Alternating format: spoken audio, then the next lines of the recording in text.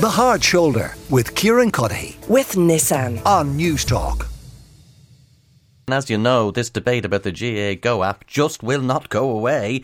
It was launched as a joint venture in December. Not a whole lot of discussion, certainly at the current pitch at least, was happening then, but it has now become a full-scale political, I'd say, maybe a crisis for RT and the GAA, depending on what way you see it. Both organisations have been asked to appear in the Oireachtas and explain the arrangement, the rationale, the choice of matches, the whole shooting match. So let's just see where it goes. But joining me now to discuss where we go in all of this is Fianna Fáil Senator Timmy Dooley and also Enda McNulty, who is the CEO of McNulty Performance, of course, former GAA Armagh player, motivational speaker and sports psychologist as well.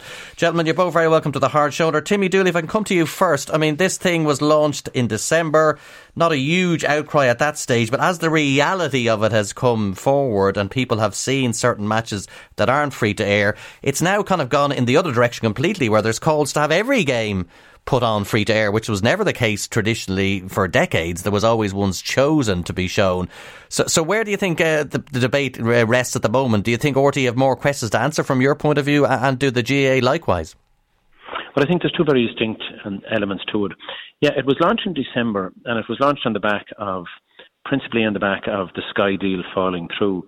And when the Sky, which by the way I was against at the time, when the Sky deal was launched, and again when the most recent one was launched in December, the position that the GAA took was that this was going to provide an opportunity for Gaelic games to be shown to a wider audience. They talked about the diaspora, and they talked in particular about those in the UK having access to the games. No one expected that critical and key games, such as those wonderful championship matches that were on over the last couple of weeks, would be on or behind a paywall. So it seems now, when you look at it in hindsight, that what was presented as an opportunity to spread the game to a wider audience was really a Trojan horse for charging people to view the games. Now, the reality is the GAA has been built around a volunteer base. People spend money every day of the week coaching their kids, getting their kids ready, buying them the kit, getting through training, people putting massive voluntary effort into the GAA. This isn't like the FAI would have been, or not the FAI, but the various different other sporting organisations around the world that are effectively large corporations. If you look at Formula One, yeah, that's pay-per-view. Some elements of soccer are pay-per-view. These are, companies that exist. GAA was always prided itself on remaining a voluntary sport. Players don't get paid. It was at the heart of the community. And now what appears to be is that you're actually depriving people in the community. There's plenty of reasons why people can't get to a game. I mean, the preferred option for everyone is to be at the game. Sometimes through ill health or through, older age or whatever, they're unable to go. They'd like to be able to watch it on television. The reality is we don't have, in this country yet anyway, broadband available through vast swathes of the countryside. So there are some people who are now completely deprived of good games. And there was always a precedent where, the defending champions in the competition would be shown as part of the championship. So it seemed crazy for the Clare-Limerick game. And I'm not just saying that because I'm from Clare. It was actually principally because Limerick were the All-Ireland champions, that a game like that wasn't shown on RTE. But hang on a second, Timmy. Just take this point for a second. RTE run their affairs the way they do. They are a semi-state body. They make decisions to show certain games, not show other games, put games on pay-per-view. Is it really healthy to have all this big political pile on? Various senators and TDs saying you should have put this game on, that game on, we don't agree with you doing it this way, we don't agree with this charge. Like, they made a decision, they formed a joint venture with the GAA in December, or certainly was announced in December. Yes, maybe it can be tweaked into future championship years, but should they not be allowed to get on with it, however unsatisfactory, without having every politician in the land saying you should do this, you should do that? No. There's two issues to it again, as I said. I mean, but if somebody is suggesting that a Clare-Limerick, a Cork-Tipperary, or any mixture of those, including Kilkenny and others, wouldn't be highlight games, for sure there mightn't be a big audience for some of the what might be referred to as the minnows within the competition, and you could put that behind a paywall because it would assist people who can't get to the match and might want to see it. But key games like that, okay. So you're talking about the choice of games.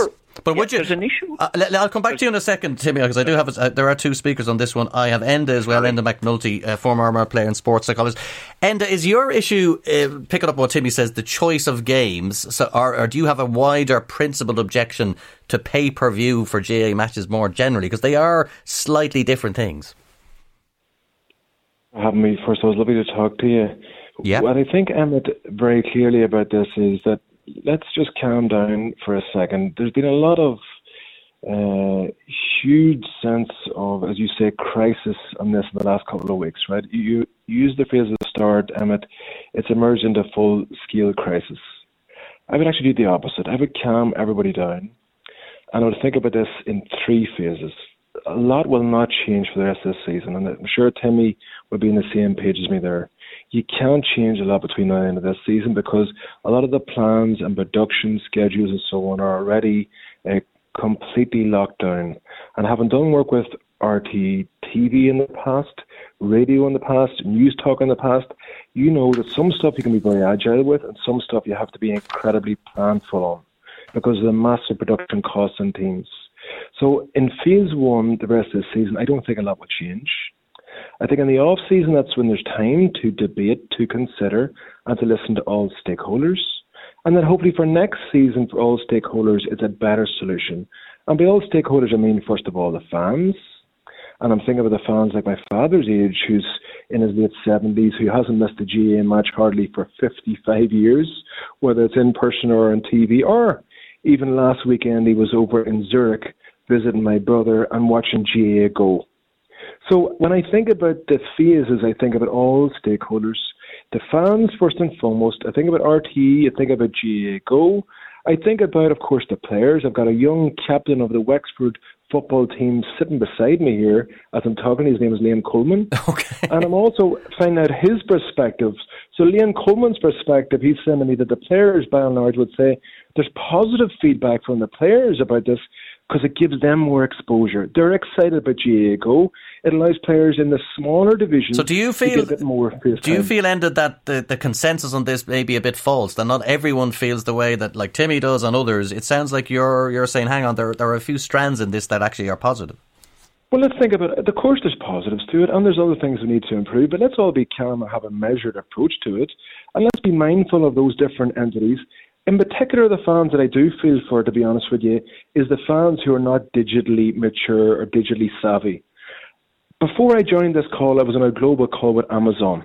The Amazon employees and leaders are unbelievably digitally savvy. But my father's generation and my mother's generation, if she wants to watch the Ulster final and let's say it wasn't live on her, she would have no chance of downloading on GAAGO. Not a breeze how to do it. And Mummy would say that, I'm not saying that in a disrespectful way, Emmet. No, I actually sympathise. Like, anytime I go home to watch any match, it takes me about 10 minutes, about 45 minutes to find out what channel it's on. So I totally and utterly appreciate what you're saying. Unfortunately, we have to leave it for now. We'll come back to it either on this programme or later on others. But for now, thank you very much. You heard Enda McNulty and also Timmy Dooley, who is a Fianna Fáil senator. The Hard Shoulder with Kieran Cuddihy. With Nissan. Weekdays from 4 on News Talk.